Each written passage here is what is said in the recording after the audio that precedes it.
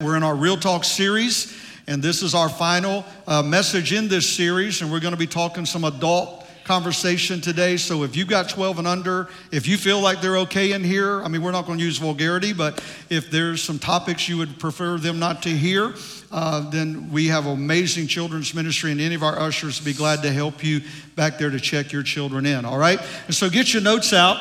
Let's go right into our text that we've been using, and Pastor Brad and I, if you're a guest, I'm Pastor Dan, the senior pastor, executive pastor, Pastor Brad, and we've teamed up on several of our messages throughout this series, and we're going to be a little bit different today. I'm going to, rather than more than dialogue that we've done back and forth on the other messages, I'm going to deal with the first part, and then he's going to come in and close out the second part, all right? And so kind of a little bit different. But get your notes. Let's go right to our text in 1 Thessalonians that we've used every message throughout this series. May the God of peace himself make you entirely pure and devoted to God. How many knows that's the task right there? Amen? But that's our desire, to be entirely pure and devoted to God. And may your spirit and soul and body be kept strong and blameless until the day when our Lord Jesus Christ comes back again. And throughout this series, we've talked a lot about the spirit, we've talked a lot about the soul and how different topics affect them. And today I want to get down to that nitty-gritty, Pastor Brad and I do. We're going to talk about that body, that flesh. And how many realize as though you're saved, you still have one? Come on. Amen. And boy, is it ever alive, right? And so Paul goes on in Corinthians, it's in your notes, and I'm not going to read through the whole scripture, get right into our points today. He says in 2 Corinthians 6, do not be yoked together with unbelievers. For what does righteousness and wickedness have in common? And anyone that knows, just life, a yoke is a piece of wood that holds two oxen or two animals together side by side. And what he was saying there was, be careful what you get close to.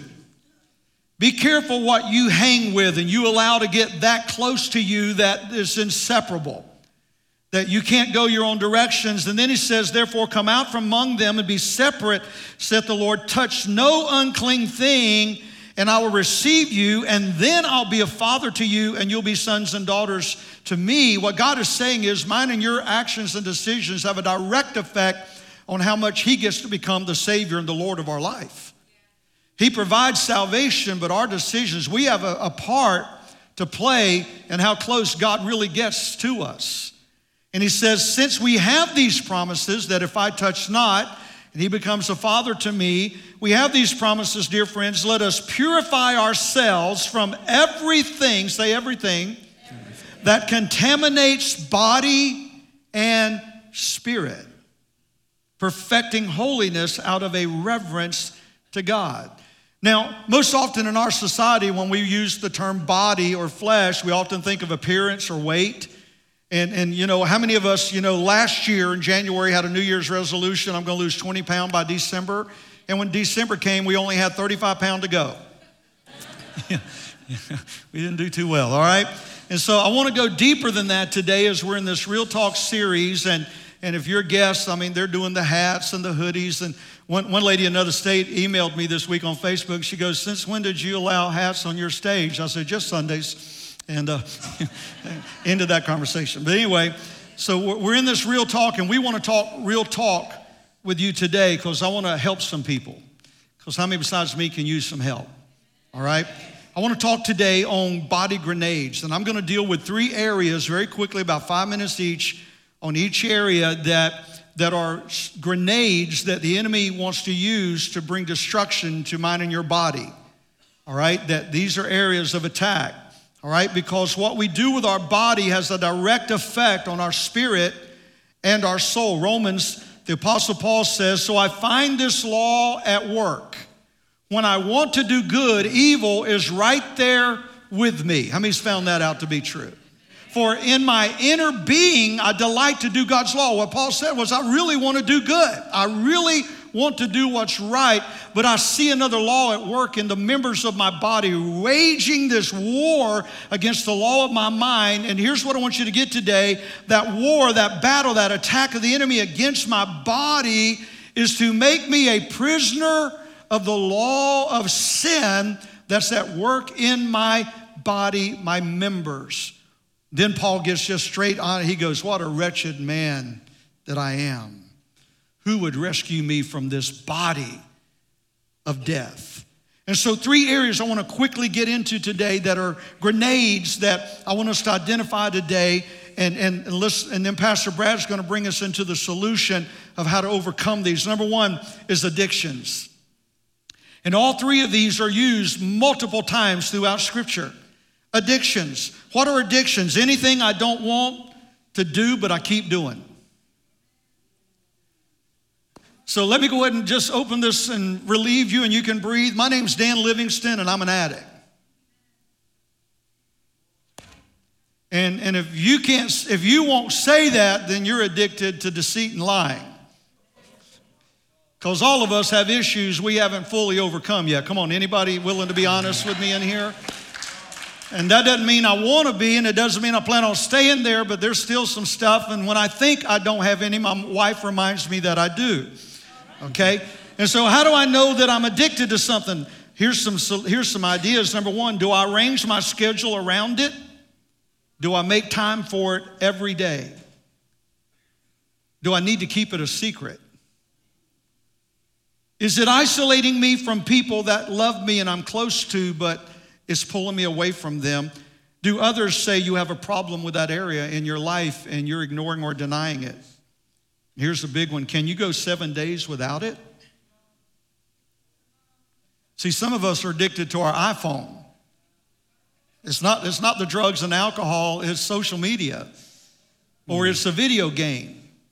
And it might be alcohol, it might be chemical dependency. So we've got to answer the question, is there anything in my life that I can't go 7 days without?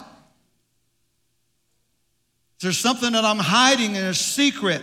Paul says in Romans 6, therefore do not let sin reign. Do not let sin reign in your mortal body so that you obey its evil desires. Do not offer the parts of your body to sin as instruments of wickedness, but rather offer yourselves to God, for sin shall not be your master. And today, if there's an area of mine in your life that I can't go 7 days without, or I have to keep secret, or I plan part of my day for it to be fulfilled, there's an addiction going on in my life, and it's a grenade that will eventually explode and bring great destruction in your life and to those around you if you don't identify it and deal with it. And so then addictions, if I don't deal with them properly, lead to the next grenade that I want to talk to you about. And I'm using a big religious word here, but it's the way it's presented in the Bible. It's called debauchery. Debauchery. The second grenade is debauchery. And here's what debauchery literally means. It's a habitual and excessive indulgence in sensual pleasure. And a habitual and excessive indulgence in sensual pleasure, crazy partying, wild nights, usually accompanied with excessive use of alcohol. It's when we allow the desires of our senses to call the shots and the decisions that we make with our body. And how many knows when you allow your senses to make decisions, not your convictions, you're in some serious trouble. And this affects 30 and under today, a lot more than 30 and above, but it affects us all. And the reason I say that is my generation grew up and we had moral boundaries that were established that if God didn't kill us, our parents would. Come on, 30 and above. I mean, you know, when I grew up, I didn't do a lot of things because I feared God, but I didn't do a whole lot more things because I feared my dad when I got home. You know, then I got old enough to understand the fear of God. But our generation grew up with moral boundaries. We grew up with convictions, and we grew up with a godly fear. Even the government got involved in our convictions growing up. Anybody remember a lady named Nancy Reagan? And she publicly declared and made law and brought policies in of anti-drug, anti-alcohol, anti-premarital sex. And there was a theme that ran with it all across our social media: just say no. Politicians and all of our political leaders today go, that's not politically correct. And they're more concerned in being politically correct than they are the welfare of the moral being of our children and our nation. And their philosophy today is, if your body says you want it, go do it. That's who you are. And we've got a generation today that's living in debauchery and don't even realize what they're living in. And it's a grenade that's going to destroy you. My generation said, just say no. Today's leaders say, just be yourself. If it feels good, go with it. And to our young people, especially in this room today and online and via the web, and really all of you, do not listen to the mindset of society today. Do not listen to that. Establish some absolute moral convictions and stand on them regardless of where everyone else around you is going. And base them on the Word of God. Do not follow your feelings, follow truth. And truth can only be established through moral absolutes and moral convictions. Here's what I say to my young people, and we've had young people come to this church. We've had boys come here that had an intention of taking some of our young girls into a sexual escapade, and we found out about it, and we had some go to Jesus meetings with them. And we've also had some young girls come here and made it public that they had all intentions of taking the virginity. It was a challenge to them of some of our young leaders in this church, and we had a real powwow with them. And we let them know, you're welcome here, and you're welcome to come here to meet Jesus, but if you're coming here for that, I just became your issue, not them. Because that ain't happening here. And so I say to the young people of this church, when that boy or that girl comes to you and says, I want to sleep with you, just come back with it. You want to sleep with this?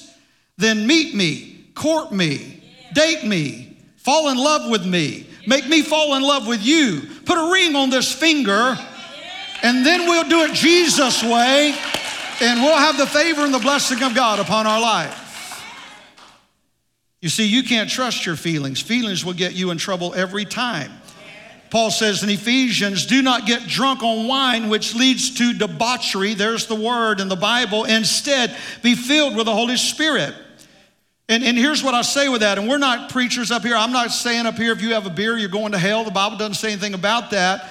But it does say that you've got to be careful about getting drunk in wine. And the reason I hear people today, I hear Christians today go, man, I want them to legalize that marijuana. I want some weed, man. It helps numb my feelings.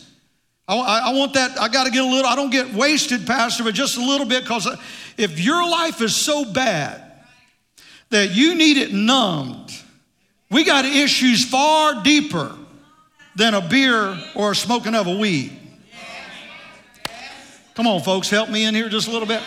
And that's what God is saying, because here's what the devil wants you to do is fall into that trap, because when you numb your senses, you also numb your ability to make right decisions. And he's going to pull you into this trap called debauchery. There's a story of these two guys went to a bar and they both got lit. They left about 2 o'clock in the morning, and they went out to leave, and instead of going left to the car, they were so drunk, they went right and started down a railroad track. About 20 minutes down the track, one guy goes, man, this is the longest stairway I ever walked in my life. I ain't never seen so many stairs in my life. And the other guy goes, yeah, it's that low handrail that's wearing me out. You know, that railroad track. Some of you will get it in a minute. Railroad track, low rail, bent over, walking a long way. See, some of you just got it. And that right there is what needing to dull my senses will do. And when you let your senses get dull, you come into the next grenade, and that's called sexual immorality. You see, this is a term used throughout Scripture. Sexual immorality comes from the Greek word porneia, where we get our English word pornography, but it really doesn't mean pornography. Porneia in the Bible means any sexual act outside of a biblically, not government, defined marriage. Any sexual activity outside of one man with one woman in a marriage covenant relationship is defined by the Word of God as sexual immorality. And it will destroy you, and it will destroy everything around you if you indulge in it. It starts with a little addiction, it then turns to debauchery, and then it comes into a place of sexual immorality. You see, marriage is defined by God as one man, one woman, and it was only when mankind and society violated that. And listen, I love you today, and this is not pointing at a certain group or certain sexual identity, because this word, sexual immorality, deals with anything and everything outside of a relationship between a husband and wife. It can be pornography. It can be lust. It can be an emotional affair. It can be a physical affair. Any sexual activity outside of a relationship between a husband and a wife is defined by the Word of God as sexual immorality. Now, I expect to get really quiet in here, and y'all doing really well.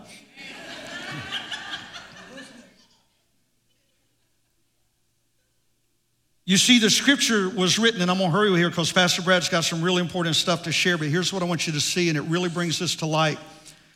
The Apostle Paul writes in 1 Corinthians during a time where there was temple prostitutes. Literally, the people went to the temple to have sex with temple prostitutes. And Paul shows up, and he's blown away, and he goes, do you not know? Are y'all crazy? Do you not know? That's what he says in 1 Corinthians in your notes. Do you not know that your bodies are members of Christ himself? Shall I then take the members of Christ? And here's the word I want to focus on for just 2 minutes, and then Pastor Brad's going to take over. Shall I then take the members of Christ and unite them with a prostitute? Never. And here's what he was saying. The word unite here in the Greek in the original means to permanently fuse together oneself with another at the deepest level. He said when you have sexual relations with that woman, that prostitute, it could be anybody that's not your spouse. Paul said you are fusing yourself together spiritually, emotionally, and physically with that person at the deepest level. And so when you go out there and have that spring break fling, and Pastor, I didn't even get her name. But Pastor, you know, I'm an adult, I'm in my 40s, I have a right to satisfy some needs that I have.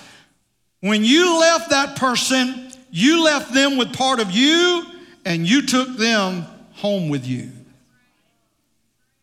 And that's why God's trying to get our attention and saying it's far deeper than an act or a pleasure. This is a soul bond. Let me just say this to you today, especially to our young people. When that person tries to get you into that sexual act, you better realize that you're doing a whole lot more than just having a little bit of fun. When that act is over and you become sexual with that person, you just took on part of their spirit, part of their character, part of their nature, and you're taking that home with you. And you're also taking on the spirit and nature of every person they've already slept with, that they've taken on part of their nature. It's in the Bible. Just talking to you today. And so I want to challenge you today that God is saying, realize today that there's some grenades out there. Listen to your pastor today. Before you have sexual relations with another person, realize today if it's not your married spouse, you're operating in your bodies, fulfilling the lust of sexual immorality, and you are taking on the very spirit of that person that you're having that relationship with at the deepest level. That's why God gave us sexual relations between a husband and a wife, and that's why you need to keep that part of your marriage healthy. Because it's a soul bond that can only happen through that type of relationship. And if you go to any counseling, marriage counseling that is Christian counseling, you will hear this, that in the darkest struggles of your marriage, they will tell you, have sex. It's real talk. You need to have sex. I don't even want to talk to her right now, much less have sex with her. You need to have sex. And what that does is it brings a healing that only that can do because God created it to do that. And it brings a bond that says for better or worse, sickness or poor, good or bad, we're in this for life and we're going to work it out and make it work in Jesus' name. And so addiction, debauchery, sexual immorality, 3 grenades that the enemy wants to bring against your body to destroy your flesh, to thus destroy God's ability to live and operate through your spirit. Pastor Brad.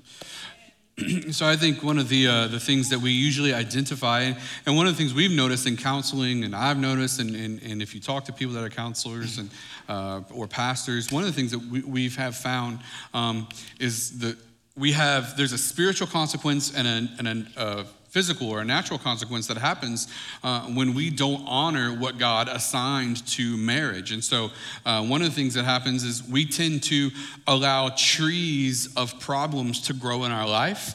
And so whether it's an identity crisis or insecurities that causes us to make decisions, like we're talking about debauchery or sexual immorality, decisions that fall into those categories, what tends to happen a lot when we do that is now we've created big problems in our life that grow to be full-grown trees, and then they become deeply rooted in our spirit. They become deeply rooted in who we are.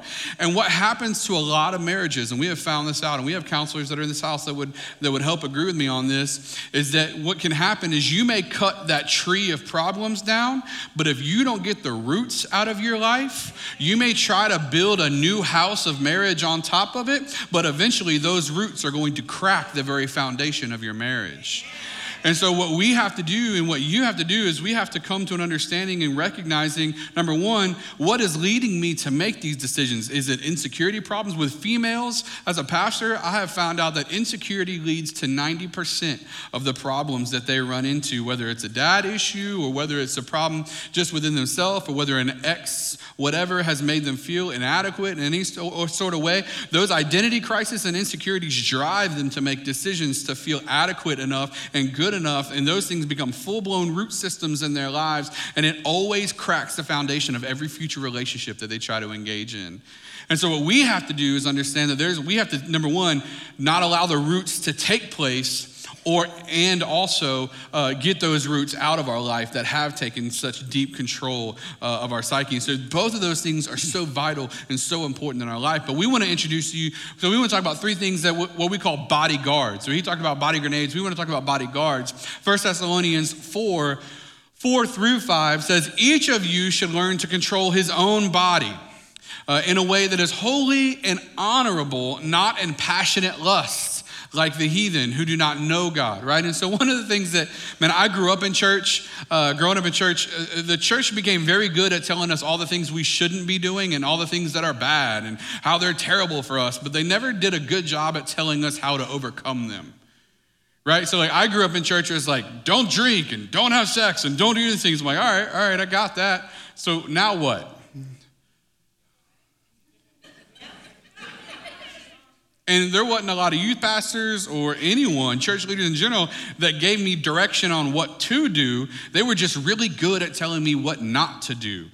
And so we want to just kind of introduce you to some solutions to these things, whether it's sexual immorality or whether the lifestyle. Why? Because that lifestyle is appealing, right? Even the Bible says it. Sin is fun for a season. There is a draw. There is appeal to indulging in the natural part of who we are. Why? Because we're born with sin. And so when we give in to sin, it naturally is going to be fun for a season. So we have to slave ourselves to Christ more than the thing that is taking control of us. Does that make sense? And so we have to work diligently on that. The first thing we have to do is we have to avoid it. Avoid the thing that is drawing us. And for most of us, we don't get completely consumed by a number of things. It's usually one or two, it's the thing. Set aside the sin that so easily besets us. Why? Because we don't usually naturally become consumed with all of these things. It's usually the one that has attached itself to us. So we avoid it. And one of the things that we learn in Colossians 3:1-3, the writer says this, and I think that it's just perfect for what we're talking about. If then you have been raised with Christ, right? So we're talking about believers. Now, unbelievers, and I want to encourage you as church folks, right? How many guys know people that are far too religious? Anyone know, their answer to everything is ridiculous? Man, how did you get that new car? Oh, Jesus just radically, all right. Or you sign the loan papers. Let's just calm down for a second. So, but what we want to talk about is in Colossians, it says, if then you have been raised with Christ. So we're talking about believers. We have been assigned to this scripture. If you've been raised with Christ, seek the things that are above where Christ is. Seated at the right hand of God, set your mind on things that are above, not on things that are on earth, for you have died and your life is hidden with Christ in God. And so the solution to avoiding it is, I love Billy Graham. Back in the early 90s, the mid 90s, there was a lot of pastors that were falling to immorality. So Swaggart and some of those others had fallen into sexual immorality and a number of other things. And they asked Billy Graham, they were interviewing him one time, and they said, how come you haven't fell yet? Like, what is your secret? And Billy Graham's response, and I loved it, and I use it to this day as just like a model for life. And he's like, oh, that's easy. I don't trust myself.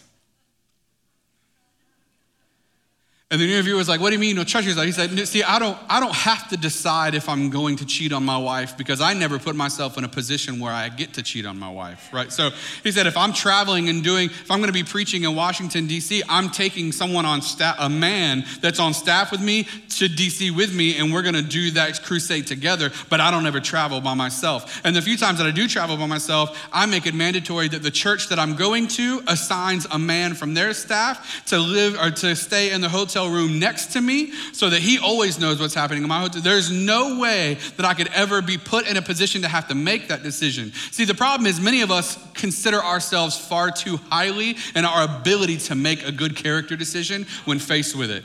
Right? So we're like, no, I'll make the right decision when that time comes. Yeah, your sinful desires prove otherwise because none of us are that good yet.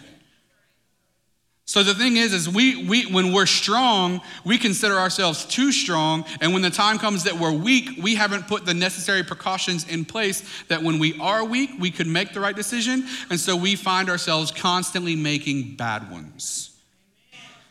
And so what it says is avoid it. Well, how do you avoid it? Well, the solution isn't, well, just be strong and make all the right decisions. Well, no, we have figured out that we're really bad rule followers, right? If you don't believe me, find a teenager and tell them not to do something.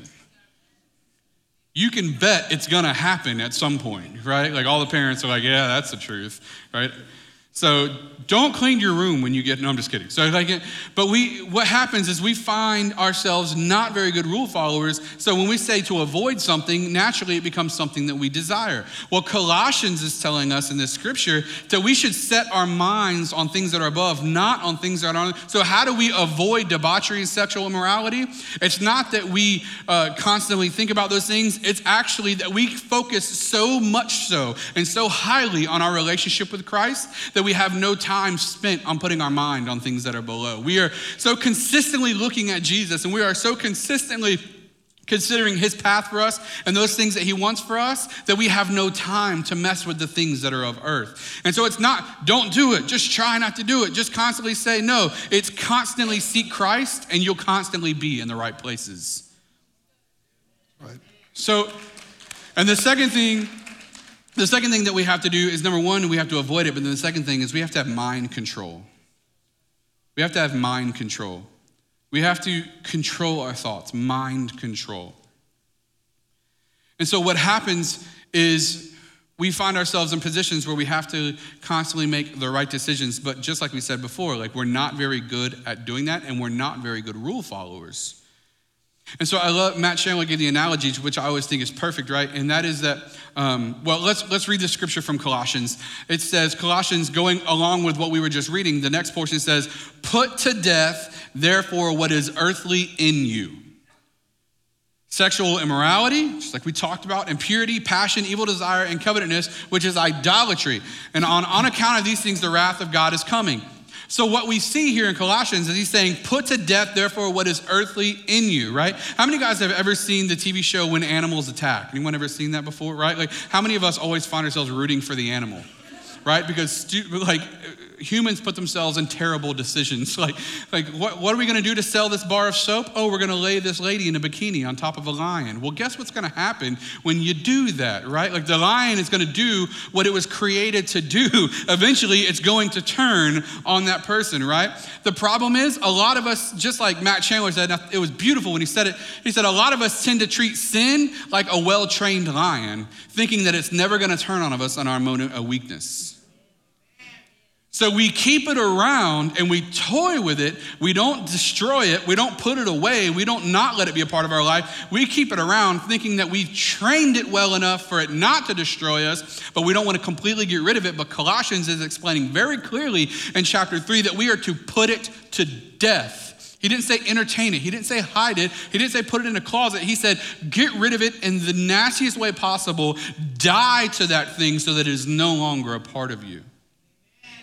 And so we have to understand that we are not to become so fixated on constantly wrestling with the things of life that we are supposed to put them to death. The best analogy, many of us have tried to lose weight before. Some of you are blessed with the necessity to not have to do that, but we don't like you. No, I'm just kidding, we do. But we've all lost weight before, and I've given this analogy before, but how many of us have ever found ourselves in a position where we're trying to lose weight, and our solution to doing that is telling ourselves constantly that we can't have something, right? So you can't have that pizza, no carbs. You can't have that pizza. You can't have, guess what you're eventually going to do?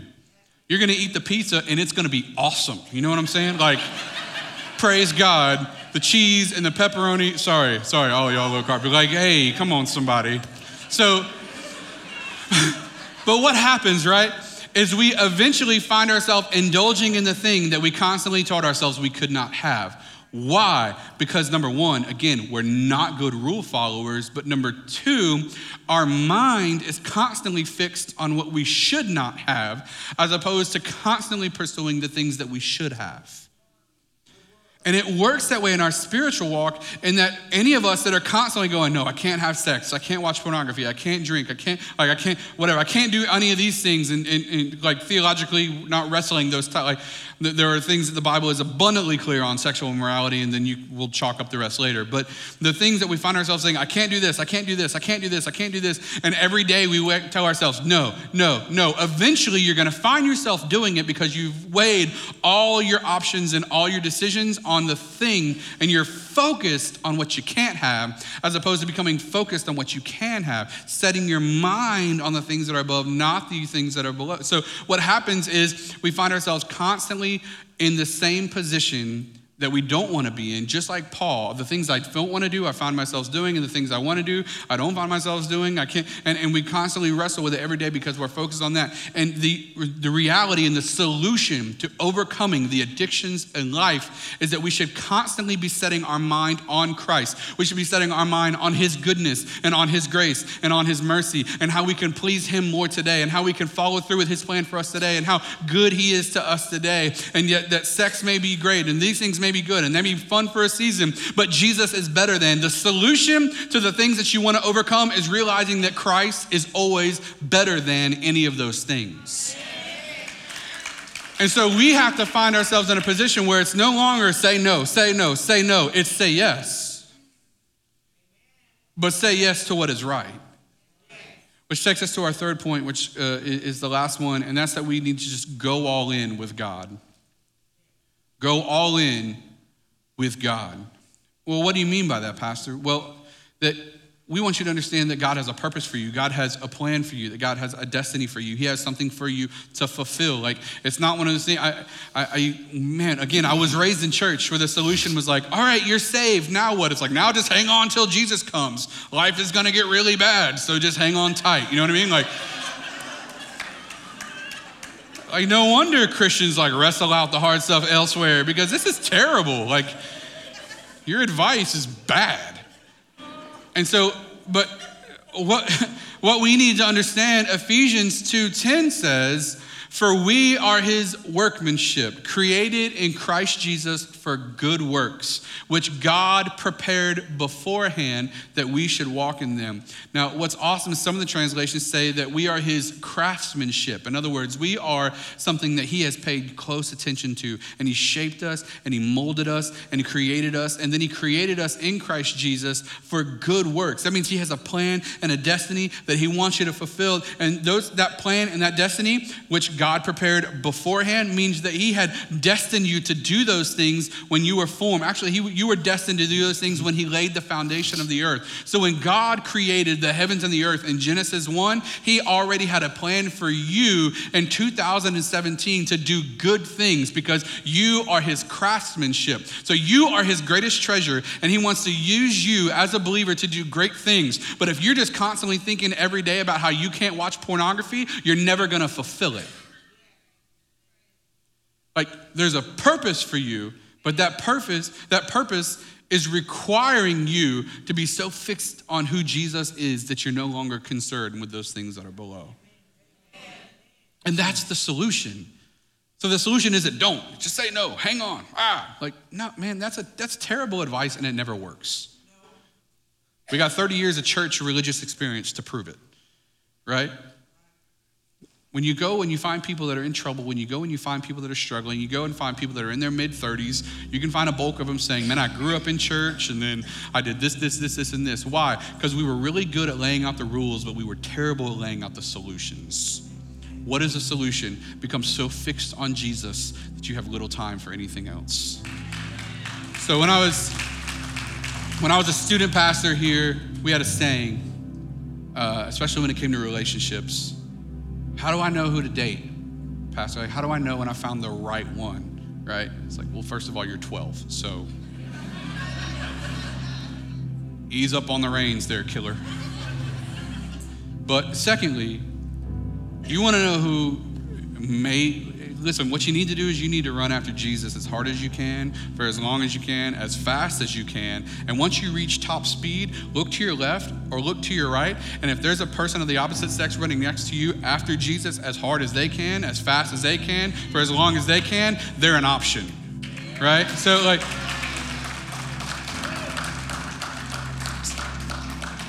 whether you're a teenager in the house, stop looking for someone to complete you, because only Jesus can do that. But that doesn't stop at teenagers, man. Like, I know people that are 50 years old that have been wrestling with an identity crisis since they were 10 years old.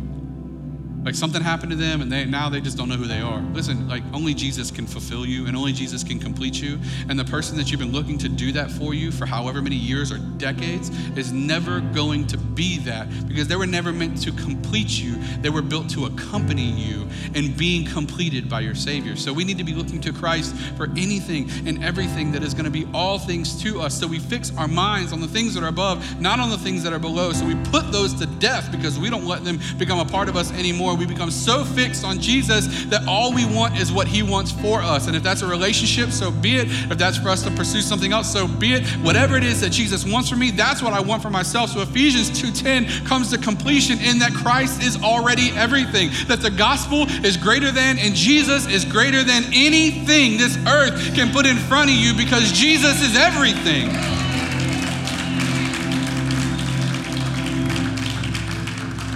So we honor Christ even in our relationships. Someone asked me the other day, even going back to the Billy Graham concept, Pastor Brett, how do you resist it? How do you stay away? I'm like, oh, that's like, again, that's the example. Like some of you have done it. You'll hit me up on Facebook Messenger, which I hardly ever use. But if a woman sends me a Facebook message, the first person that finds about it is my wife. I'm like, hey, baby, I just want you to know, like even if they're married, I don't care.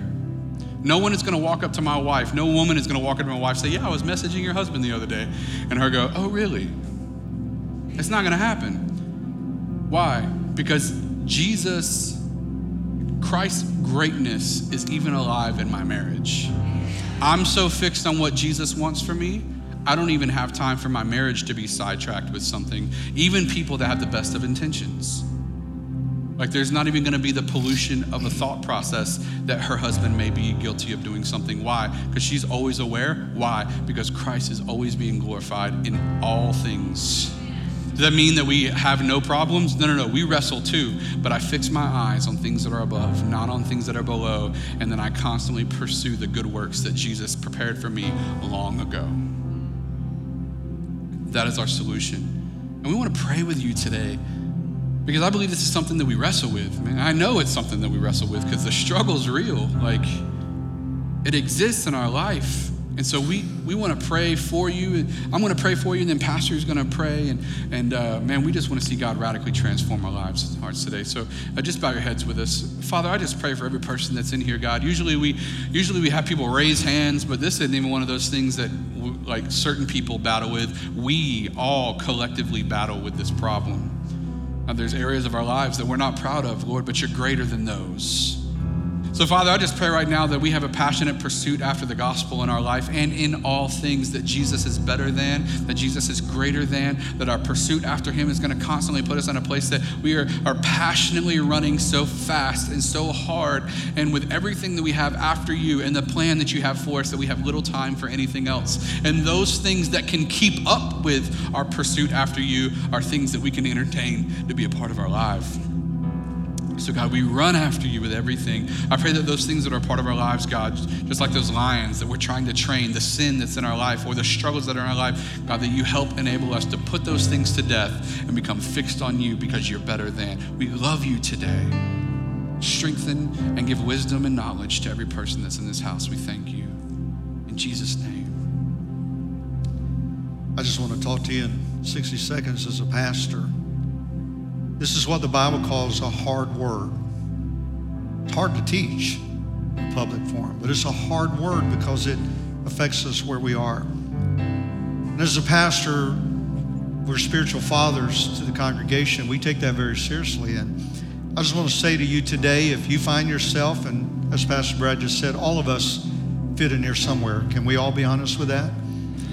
And if you've got an area in your life, maybe you've failed, maybe you're struggling with right now, this message today and our desire today is not to beat you up or make you leave here feeling guilty and ashamed. We do pray that we all leave here feeling convicted and a desire to change and look to Jesus. But I want you to know today that wherever you're at in life, God's a great God of a second chance, and he lets us start over. And I just want to encourage you today that wherever you're at, if you find yourself in addictions, just like I said, we had two young men in the early service. One was going to get high and the other one was walking down, and God brought both of them in this building. Both of them gave their lives to Jesus.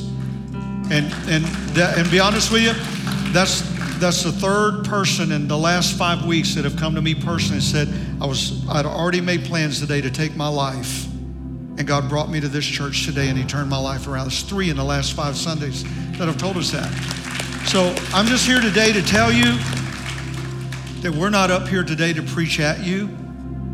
We want you to know that literally, and I didn't do this first service, I just feel to do it in this one. We want you to know that we're down here on this earth right here with you. We fight every day just like you do. We hurt just like you do, but we're gonna make it together. We're gonna all make it together. And I just want you to know today that we love you. We pray that you'll receive this word in the heart that it was presented, that we want it to be a preventative word, that we're going to keep our eyes fixed. We're not going to let society determine our spirituality and how we're going to govern our lives. We're going to do it by the word of God, and we're going to win in Jesus' name. In Jesus' name. Will you bow your heads to me? And I just pray right now, Father, that you would touch this congregation that we love so dearly. I pray, God, that you will embrace them. And I pray right now, Lord, for men and women, boys and girls, God, that the enemy has lied to and deceived. They find themselves, Lord, they've left your arms for the arms of another person, just trying to find that self-identity, trying to find that value, trying to find that worth. And I pray today, God, that you'll just open their eyes and their heart and let them realize, God, that they'll never find their value, worth, or happiness through the arms of another person. They've got to first be in the arms of a Heavenly Father who truly loves them. And God, I pray today that you would touch hearts and lives in this building. That God, we will realize the lies and the deceit of the enemy, and today we will open our hearts and receive that great love you have for us. And if you're in this building right now, while every head is bowed, you would say, Pastor Dan, Pastor Brad, this word was for me today. It's a hard word, you're right, but it's for me. And I'm away from God. I'm not where I need to be with God. And today I realize that I just need to make this prayer my prayer today first, and that's, Jesus, I need you to be my Lord and Savior. Pastor, will you pray for me? I'm not going to point you out. I'm not going to come to you. I just want to pray a prayer for you. If that's you, would you just lift a hand up just so God can see it? God bless you. God bless you. God bless you. God bless you. Hands going up all over this building. God bless you. This is you and God. This is not me. This is you and God. It's just for God to see. I'm hearing you today, Father. I'm hearing you. And I'm receiving what you're saying to me in love. I want to make the right choices today. I want to make the right choices with my life. Hands are going up all over this building. Maybe you're online right now on the web. You need to make a choice. You need to make that decision today. Jesus didn't come today to beat us up. He didn't come today to whip us. He come today to correct us so that he can bring us into the fullness of the joy and the life that he has for us. Will you pray this prayer? There was probably 15, 20 hands just raised. Will you pray this prayer with me? And we're going to join you. Say, dear Jesus, I come to you. First of all, forgive me. Forgive me of my sin. Thank you for loving me and opening my heart and my eyes to the deceit of the enemy. Today, I receive your word, I receive your grace, and I receive your love. I'm a new person in Christ Jesus. Old things have passed away. All things have become new. I am a new person today in Christ. In Jesus' name, amen. Amen. Come on, you celebrate.